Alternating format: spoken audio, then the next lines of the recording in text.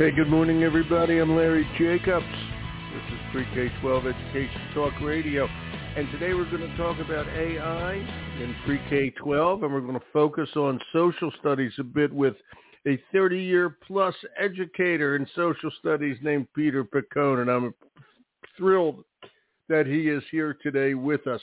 He has started, this is interesting, the AI in AP Social Studies Facebook group. He's been mentioned in Time Magazine. He puts his thought into making education better for his students and his colleagues all the time. And so I'm thrilled Peter is here with us. And Peter, I'll bring you on in just a couple of minutes. We're going to archive the show over at ace-ed.org. That's ace-ed.org. That's the home website of our American Consortium for Equity in Education, and everything we do over there at ace-ed.org is free. The new issue of our journal, Equity and Access, is over there. Just click on the cover and enjoy. Actually, it's a terrific issue, I got to tell you. All right, all of our podcasts are over there. This one will be there too at ace-ed.org. There's all kinds of information about our Excellence in Equity Awards. Check it all out. It's good stuff. We have a good time doing it, and we hope you go there, and we hope you tell your friends, etc. It's a good website. We're proud of what we do. And without further ado, as I like to say, let me bring Peter on. Peter, all the way across the country in California. I'm here in Maine. Where are you today? Well, I'm in Los Angeles, Larry, just northeast of downtown, a little community called San Marino. Maybe you know it. It's the home of the Huntington Gardens, and maybe 3 miles away from the Rose Bowl, and just a mile or so away from San Gabriel Mission. Yeah, and a beautiful view of the mountains, I would imagine, right? What a gorgeous day, I hope. Most days. Most days. Yeah. Where are you from originally? We were talking about this yesterday. You're from New York, right? Or your dad is, right? I love that story. To you with New York accent. I love it. No, my dad's from New York. Please. My accent's Philadelphia. Okay? I know. We talked, but I heard a little bit of New York slip in there just for a second when you started. No, you didn't. You didn't. I love New York. But I'm Philly. Okay, but anyway, go ahead. Talk about your New York side. It's just fun. Well, my dad was born in the Village on Charleston Street, and I only mention that because the home today is protected for many years. You get to go back and see exactly what it looked like when he was born there. It goes back to that period of time. But family, I got a German side as well, and my mother's German. My dad went back over to Europe after the war, met my mom, stayed there for about 10 years. I was born in 58 in Germany, so was my brother. Then we moved to Texas, and for a short time, we've been in California ever since. Yeah, good for you, man. That's great. California's great. And I didn't know you were born in Germany. How interesting. Okay, you are an interesting guy. And tell us just real quick before we get into the AI part about San Marino High School. Have you been there the whole time? I have. I have been. It's over 30 years. I stopped counting at some point. Yeah, I have. Yeah. What's changed in social studies, Peter? First of all, there's more history every year. Okay, you got to figure that part out. But what's changed over 30 years? It's a good question. I think in large part what's changed is the call for standards. Certainly when I first got here, we hadn't really yet entered into the standards movement. The way that I was raised in social studies at school, just up the road here, teachers pretty much did whatever they wanted to do. So I had a U.S. history teacher who was a great friend, great personal friend, loved him dearly, still passed away here recently. But in his U.S. history class, he had mastered the Civil War. So that's all we studied. That was the year of the Civil War. I can tell you all about it. So the standards movement changed, one, and then two, of course, tech, the use of tech to advance learning. I'd say those are the two biggest changes. And what's the big thing in AP? You teach AP. What's the big thing going on in AP Social Studies? Well, that's a good question. I will share this with you. I had a philosophy. I did not want to teach AP anything before 2015. I viewed it as an exercise in trivial pursuit, a lot of nonsense, to be honest with you, details that really only a certain kind of kid was going to really get excited about. Exactly. And then David Coleman came over to AP from Common Core. David Coleman, some people recognize or view as the architect of Common Core. And I had a little insight into that. And I went, oh, my gosh, this is the beginning of the new AP. This is going to get fascinating. And so I signed on. I immediately wanted to teach any one of the AP Social Studies classes, APUSH in particular, because it's kind of the flagship course. And sure enough, that's what has happened. AP Social Studies, all of AP, has changed dramatically since. If you look at the tea leaves, there's no way they're done with it. There's much, much more to come. But the bottom line is far less trivia, much clearer indication of what is going to be on the test, the removal of the mystery, so to speak. I mean, this idea of I got to study everything to do well. They make very clear now what you need to know, what you don't need to know, great resources, and then now, just recently, opening the door to the use of AI, and that just cracked. Yeah, we're going to talk about that. 2 weeks. But I got to ask you one question, Peter. This is interesting. Sure. You know, you just said what you need to know, what you don't need to know in AP Social Studies. Let me ask that question. What do you need to know? Well, a lot of stuff. Not you, still, the kids. Yeah. Yeah, that's what I'm saying. A lot of stuff still, but they make it very clear. They put it in a document called the CED. They say, you need to know, and then they spell out the Northwest Ordinance. You need to know the French and Indian War. And they even give you some idea of what you need to know in terms of what they call the key concepts. So really, and I've been speaking about this since 2015, writing about it a lot. My scores, I got great scores. Why? And I don't give homework, and I don't stress the kids out. I don't supersize I don't put my course on steroids, academic steroids. Why? Because they're telling you exactly what you need, and it's very, very clear. You just stay laser focused on what they call their key concepts, and then you see students do really, really well. They do. Okay, you leave everything else on the side. Right, they do, and it's incredible what's going on out there. And now I have to ask you this, and I know you just said you've written a lot about it, etc. You've been mentioned in Time Magazine. Okay, you started, and I want to talk about this, the AI and AP Social Studies Facebook group. Okay, talk about that, and let's segue into AI from that. Okay, sure. Where are we going with all this? And let me ask you another question. You know, social studies is under a lot of pressure these days. A lot of pressure, politicalization of it, if I may, etc. Just talk about that for a second and where that's going. Before I get into the AI stuff, I just want your thoughts on that. Well, yeah, that's a really good question. How do I answer that one? We do live in a polarized society. It does make you wonder if there were cameras in social studies classrooms, in all social studies classrooms. I am sure that half the population, no matter who the teacher is, would get upset about something that has been said. It just be the nature of how it goes. In 2016, pardon me?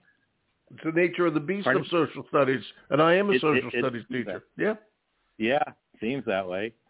In 2016, I wrote a blog post for PBS, and I got away with the title, Teaching the Presidential Election in the Age of Hate. And basically what I said is just be transparent, put everything out there. I mean, share everything that you do. If you're going to get hammered, better be hammered about what you're sharing than about what you're not sharing. So that was my approach. And as much as possible, I know I don't believe in sharing my politics. I don't share my politics. Right. That's the one thing. I mean, I just steer a million miles from that. I can argue anything, any side, and sometimes I will. I'll tell the kids, look, you don't know if I believe this or not, but you've all said you believe in this. What do you say to those? And then I'll make the counter argument. And I can do both sides pretty well after 60 some odd years on this planet. Get those kids thinking, yeah, who's this guy? You know, I think that's great. So now we're into the world of AI, Peter.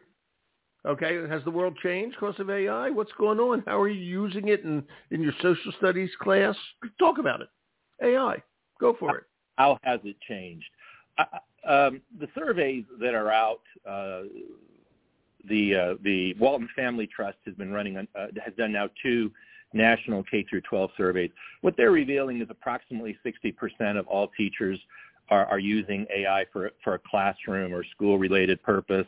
I expect that number to go sky high in the next several months, and certainly in March and April, May, as teachers and students are prepping for the annual AP exam. But right now, it's about 60% with good, healthy percent who are still saying no, I'm not going to. So has it changed? Interesting question. How do you answer that? Yeah. The second question is, who's using it, teachers or students? And from the surveys about students, what we're finding is it's only about 30% of students who say they are using. And yet, I find that real difficult to believe. I think students are just afraid to go on record, to be honest with you, especially when a school or an adult is surveying them.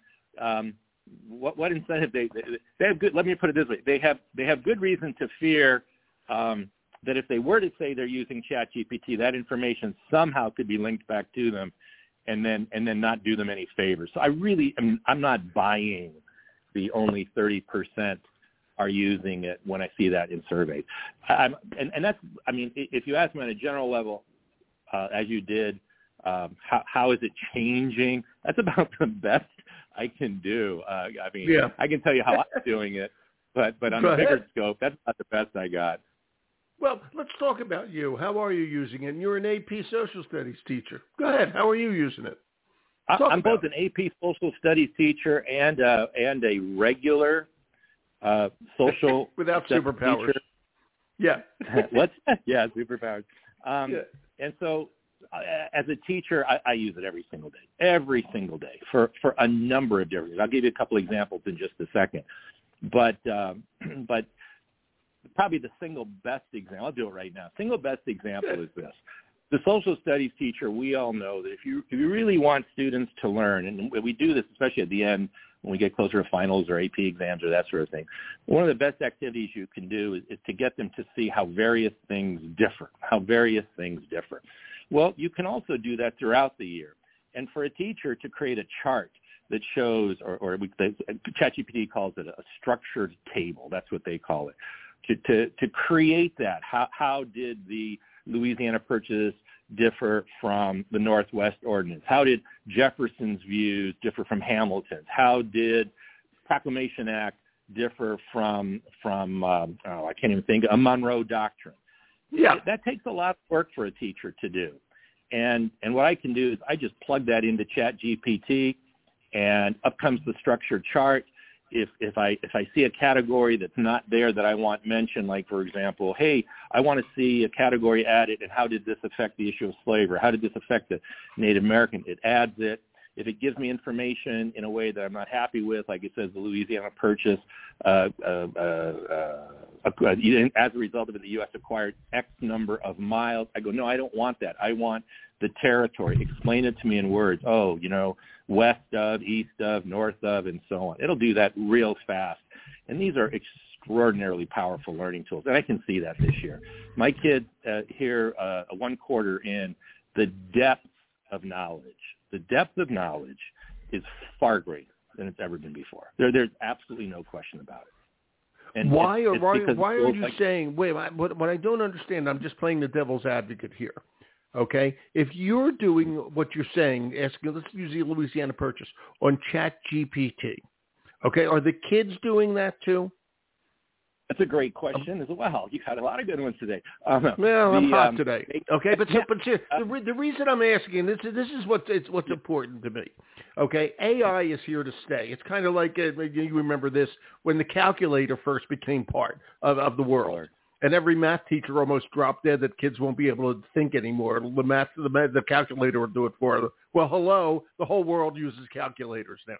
Okay, and we had to make sure the kids understand how to use a calculator. It's the same thing, okay, with AI. It's the birth of AI for the average person, okay? And, this is going to be part and parcel of the world, okay? We have to teach the kids how to use it, all right? So that's why I'm asking that question. How are the kids using it, okay? And how are you using it? It's all the same question, to help those kids understand that this is something they're going to use in their job. I don't care what their job is. They're going to use it. Okay. And that's my real question. How is it all coming together. And I always say, Peter, you'll like this. I always say AI for students is more about the questions than the answers. Okay? We got to learn to use this tool. Okay? It'll give us the answer to whatever we say, but we got to know what to say. Okay? And that's my point of all this. And I'm curious how you feel about what I just said. As far as the structured charts go right now, I'm producing them for the kids. They go into my slideshows. We look them over. We talk about them. But I'm clearly modeling that for the kids as well. And Good. And as we get into the second quarter of the year, I will increasingly simply say to them, hey, I think this is now here. I think you should be comparing these two things. What do you come up with? I'm fortunate enough in the fact that I'm in a school district where from day one we hired somebody to come in, speak to everybody, say embrace ChatGPT, embrace AI. We have a superintendent that is fully supportive of it. We are going to be doing a tech academy here district-wide next week for the next 2 or 3 weeks. Good. I'm going to be leading 4 sessions, got 4 different sessions on AI. So, I'm at a school where we're moving that agenda forward. But just in terms of structured, I'm doing it now, and then in a very short period of time, I'll be having the kids do it. That's a specific question. Do you want me to go for a broader one? Anything you want to do? Would you like to speak more broadly on it? Well, yeah, sure. Go. Giving kids class time to use it. I mean, there's a number of different ways that you can go down that path. And there are a number of different companies out there that are producing very, very good and very, very powerful platforms to help kids do that. And so Class Companion just happens to be one of those. And if I could, I'd like to take a moment to explain it to you because I think it's of course. Go for it. In the course of my career, I have had many startups approach me because of my mouth, my writing, my presentation, blogging, all of that. And I'm on the sense that, okay, I'll explore your product, and then they send me, a jacket or a Starbucks card or something like that. It's always been that case. And when they've offered more than that, I've never taken it because I always wanted the freedom to just speak freely. Class Companion, I will tell you this, I view it as the ultimate game changer. I've seen nothing like it. And that's comparing it to a lot of names that all teachers know when we talk about platforms. What is Class Companion? It provides students for free and teachers for free. There's no cost, a chance to evaluate, to assess instantly their writing. So a teacher puts up a question onto Class Companion, the student writes the answer, and immediately they get feedback. And as every teacher knows, instant feedback leads to deeper learning. That's powerful. True. It's magical. Absolutely. A whole bunch of different reasons. And that is Class Companion. Kids love it. That's not just my kids. Everybody I talk to, they say, my goodness gracious. Where was this? Seriously. What was that? They were just saying, why haven't I used this before? Where was this the whole time? This is great. Right. Of course it's been. Yeah. And so that's a form of AI use, not something that I created, but I will periodically. I mean, I have a block schedule, 110 minutes, so I'll teach for 20 minutes. Okay, here we go. Let's see what you understand. And the AI is it not only gives them the feedback, but in that regard, it also serves like a tutor because it provides information that they need to write that answer better. Right. It's so amazing what's out there. And did they find you or did you find them, Class Companion? That's a good question. No, I guess I found them. A friend of mine said, hey, have you seen this? I looked at it. Wow. Well, no, actually, at first the interface didn't really do it for me. And I thought, this is tough to get through. But for some reason I took that next step and then I did the wow. Now today they've cleaned up the interface. It looks great. But at first, it was a startup, and it's evolved very, very quickly. A really hardworking, bright, and talented team behind it. And the proof in that pudding is it was just featured in Forbes magazine last week. It got a beautiful, beautiful story, and this from a magazine that rarely, if ever, is going to feature a single platform, program, app, whatever you want to call it. They decided to focus on Class Companion and a lengthy read too. So think others are recognizing the value here. There is a value, and by the way, it's a writing. I'm up on the website now. Okay, give your students an engaging way to practice at their own pace, make mistakes, learn from them, and be motivated to improve. And we're not talking about an ELA teacher. We're talking about a social studies teacher. Okay, That's and I right. say this stuff is good for everybody. It's very, very important. Do you see any danger in AI? Well, sure. Besides the end of Terminator 3, which you should be concerned about because that was in California. Okay, but go ahead. The danger is that it is at times not going to be accurate. It's going to, the phrase is hallucinate. It's going to give you a false fact. It will do that, and so you need to double check it.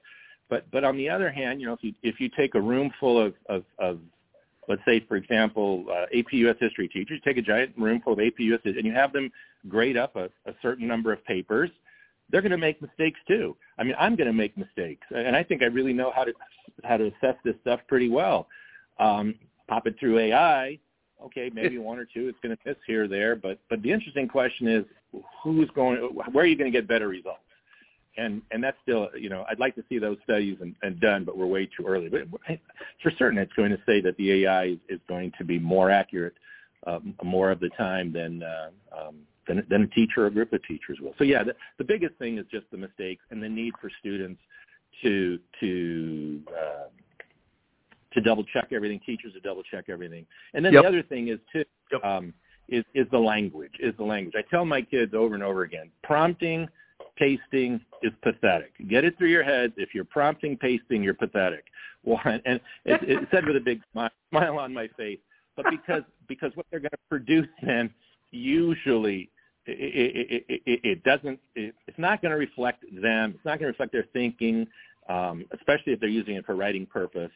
And so what do you have to do? You have to work it through, double check it, make sure it's accurate, and see if you can bring it to your voice. So ChatGPT uses the word iterations. They all do. It's all about the iteration. You put an idea in, it comes out. You put it into a Google Doc or something. You rework it. You put it back in again. You see what it says. Back and forth, back and forth. My Time Magazine article, the thing I told them that they put right up there in the first paragraph was, it's like having a personal assistant, and you're working with your assistant. Wow. That's really, yeah. Yeah, it's really just amazing. I want to ask you a question. Okay, you have no control over this question, but I'm going to ask it because this is always a pet peeve of mine. Okay, and this is just take this generically, everybody. The education colleges, education schools are always way behind on this stuff, way behind. But we know that AI is here to stay. All right, should the education schools, colleges of education, be training their students that the future of education is going to be AI-oriented and learn how to use it, etc. Have you heard of anywhere that somebody's actually doing that in higher education for teachers? You have no control over that. I'm just curious what your thought is. Interesting. The second part, I don't know about. Like all my questions are interesting today. I'm brilliant today. This is my job. This is incredible. I ate my Wheaties. Yeah. They are interesting, but it's also just my way of saying I got to pause for a second to figure out how to answer it. So that's really all I'm doing. So my questions aren't that good. Okay, I'll move on. Yeah, I knew you'd go there with that. Yeah, right. I knew you. Yeah. That's not my point at all. Yeah. Yeah, I know. Of course, the schools of education should be doing that, and probably if for only one reason. We have a very prominent educator here in Southern California named Holly Clark. She speaks at conferences and she writes books and has quite the celebrity status. But she wrote something really beautiful the other day. I wish I had it here in front of me. I didn't think we'd go down this path. Yeah. But it said something to the effect that if you're going to get behind this for only one reason, get behind it because it's the great leveler. Because it gives kids who have fallen behind for whatever reason, a chance to substantially and significantly increase their learning in the sense that it's the private tutor. If they don't understand a concept, all they've got to do is say, explain this to me in terms that I can understand, and now you can even ask it to explain it to you in foreign language. I don't understand. Explain this to me in Spanish, and it has capacity and capability to do that. for that reason alone, narrowing the education gap, I think I want to get behind something like that. It's all about equity, isn't it? It's all about equity, giving every kid what they need. It's all. If we do that, we're going to be in great shape. And that's a great that there is a great example. Thank you, Holly Clark, and thank you for paraphrasing her. Okay, because that's a great example. Okay, of how we have to look at this. AI is not the enemy, and believe me, a lot of teachers think it is. Okay, it is not. Okay, it's something the kids are going to have forever. All right, and it's going to get better and better and better. Think of the calculator. All right, and we have to make sure that we use it properly, like you're doing, Peter. Okay, to show them, as you said, you're creating examples by using it this way in the first quarter by creating your charts. Okay, they're going to use it that way in the future, and believe me, they're going to teach you how to use it. Okay, by the fourth quarter. Okay, these kids are so incredibly smart these days. Yeah. I have to ask you something as we wind down here, Peter. Okay, you asked me this, and I love this, history teaching. You have a unique approach to teaching historical events, as you wrote me, like the French and Indian War, using ChatGPT. Talk to me about that. Get specific into history teaching and AI. Sure. Simulations. All social studies teachers know that there's a value in simulations, giving students an opportunity to take on a role and to think in the perspective of that role. So for years, I would have my students do a talk show for the French and Indian War, a talk show. Somebody would be the king of England, somebody would be the king of France, someone would represent one Native American tribe that allied with the French, another with the British, a Canadian fur trapper, and a settler that had crossed the Appalachians into the Ohio Valley. That. And they're all supposed to speak from their own perspective. Well, so how do you do that? How do you teach kids to do a talk show? And it always took a lot of time, and it was always a hit and miss. I mean, maybe the host was doing a really good job and everybody else was falling flat. So with ChatGPT, there's two variations. The one is just use AI to help you prepare for the role, and that works pretty well. Hey, host, you don't have to create the introductory script from scratch. Work with the bot to create the introductory script. The other thing to do is I just ran it all the way through. Said, hey, ChatGPT, you create for me the script, the entire thing from front to finish, and then the students take on the role of actors. Both approaches worked really, really well, and the learning that took place, again, and the energy in the room and the camaraderie.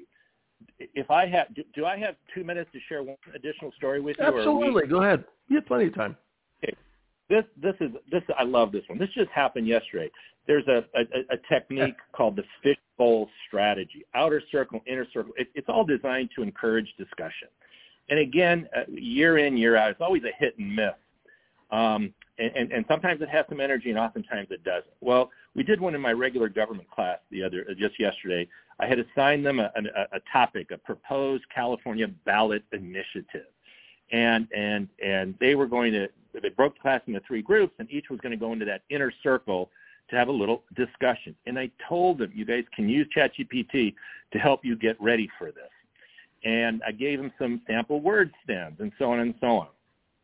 The beautiful thing was everybody rose up. Everybody participated. But the best part of all was I had 2 students who really struggle with the English language, both who used ChatGPT and both who decided on their own. They weren't just going to read from the script. They were going to own it. They were going to make it their own.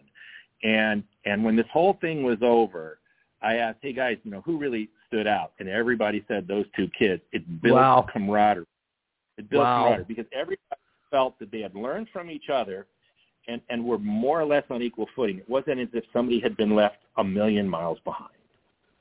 That's so important. And let me ask you a question based on what you just said. What are the demographics of a typical AP history class in San Marino? And you just said, and I love this, that 2 kids have trouble with English, and yet they're in the AP class. I love those kids. Okay? Talk about the demographics and how it's working demographically Okay, I'm sure you have plenty of kids. Well, I don't know this. Okay, who maybe are Latino, maybe they're from countries obviously where they don't speak English. It's not their first language. A lot of nuances in there, etc. All right, you must be a wonderful teacher, and to get these kids so engaged. But I'm curious. Okay, what are the demos of the kids you're teaching? People may have a picture of San Marino being all of the children of the motion picture directors and movie stars. Okay, talk about San Marino. San Marino is a high-performing school, and it is a community located in a sea of wealth. The homes are very, very expensive. But the question here is, historically, to a large extent, at our high school, we had an admission door to AP that wasn't very widely opened. Basically, we were taking the best of the best, and then we had some really great scores. But we only took 30, 60 kids out of whatever number we had. Mm-hmm. That just went against my grain, and so I have fought and fought successfully to just slam open wide the door of admission to AP Social Studies. So in the World History class, my U.S. History class, the Gov class, the Econ class. We take in just about anybody who wants to apply, and maybe on a rare occasion we'll say, look, this might just not be in your best interest. Can we show you a different path? But I would take in every single kid. And so what do I have? Well, the community is predominantly Chinese. I should say Asian at this point, not Chinese. And so a good percentage will be Asian. But far greater number of other groups are now in the class. And certainly a fair share number of kids who historically would never have been allowed into the class and who do struggle with the language, do struggle with the reading.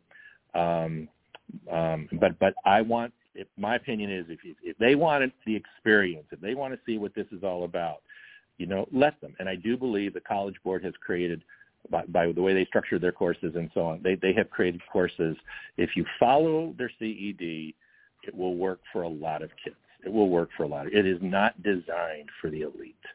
It's designed for everybody. The elite can run with it, but it's also not. It's also designed not to leave those that don't fall into that category from feeling as if they have to fall way behind and have accomplished nothing. Everybody's entitled to learning and feeling like they learned. Well, you got that right. That was great, by the way. Great answer. I love that answer. And the proof of the pudding is what you're saying. We have to use AI to engage kids. Everywhere across the country, it's going to help teachers. It's going to help kids. And that's the bottom line. And Peter, you prove it every day with what you're doing. And by the way, has this spread through San Marino High School? Okay, are they following the leader here, Mr. Picone?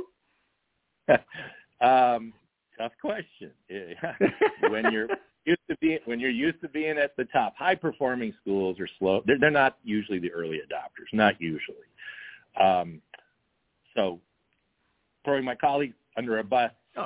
Eyes are wide open at this particular moment. Eyes are wide open, and leadership at the top of the district is certainly encouraging that not only are eyes opened wide, but that steps be taken. And so by this time next year, I do expect way more teachers to be using it and to be owning up to using it. Where they're actually going to give their kids a chance to use it. Good line.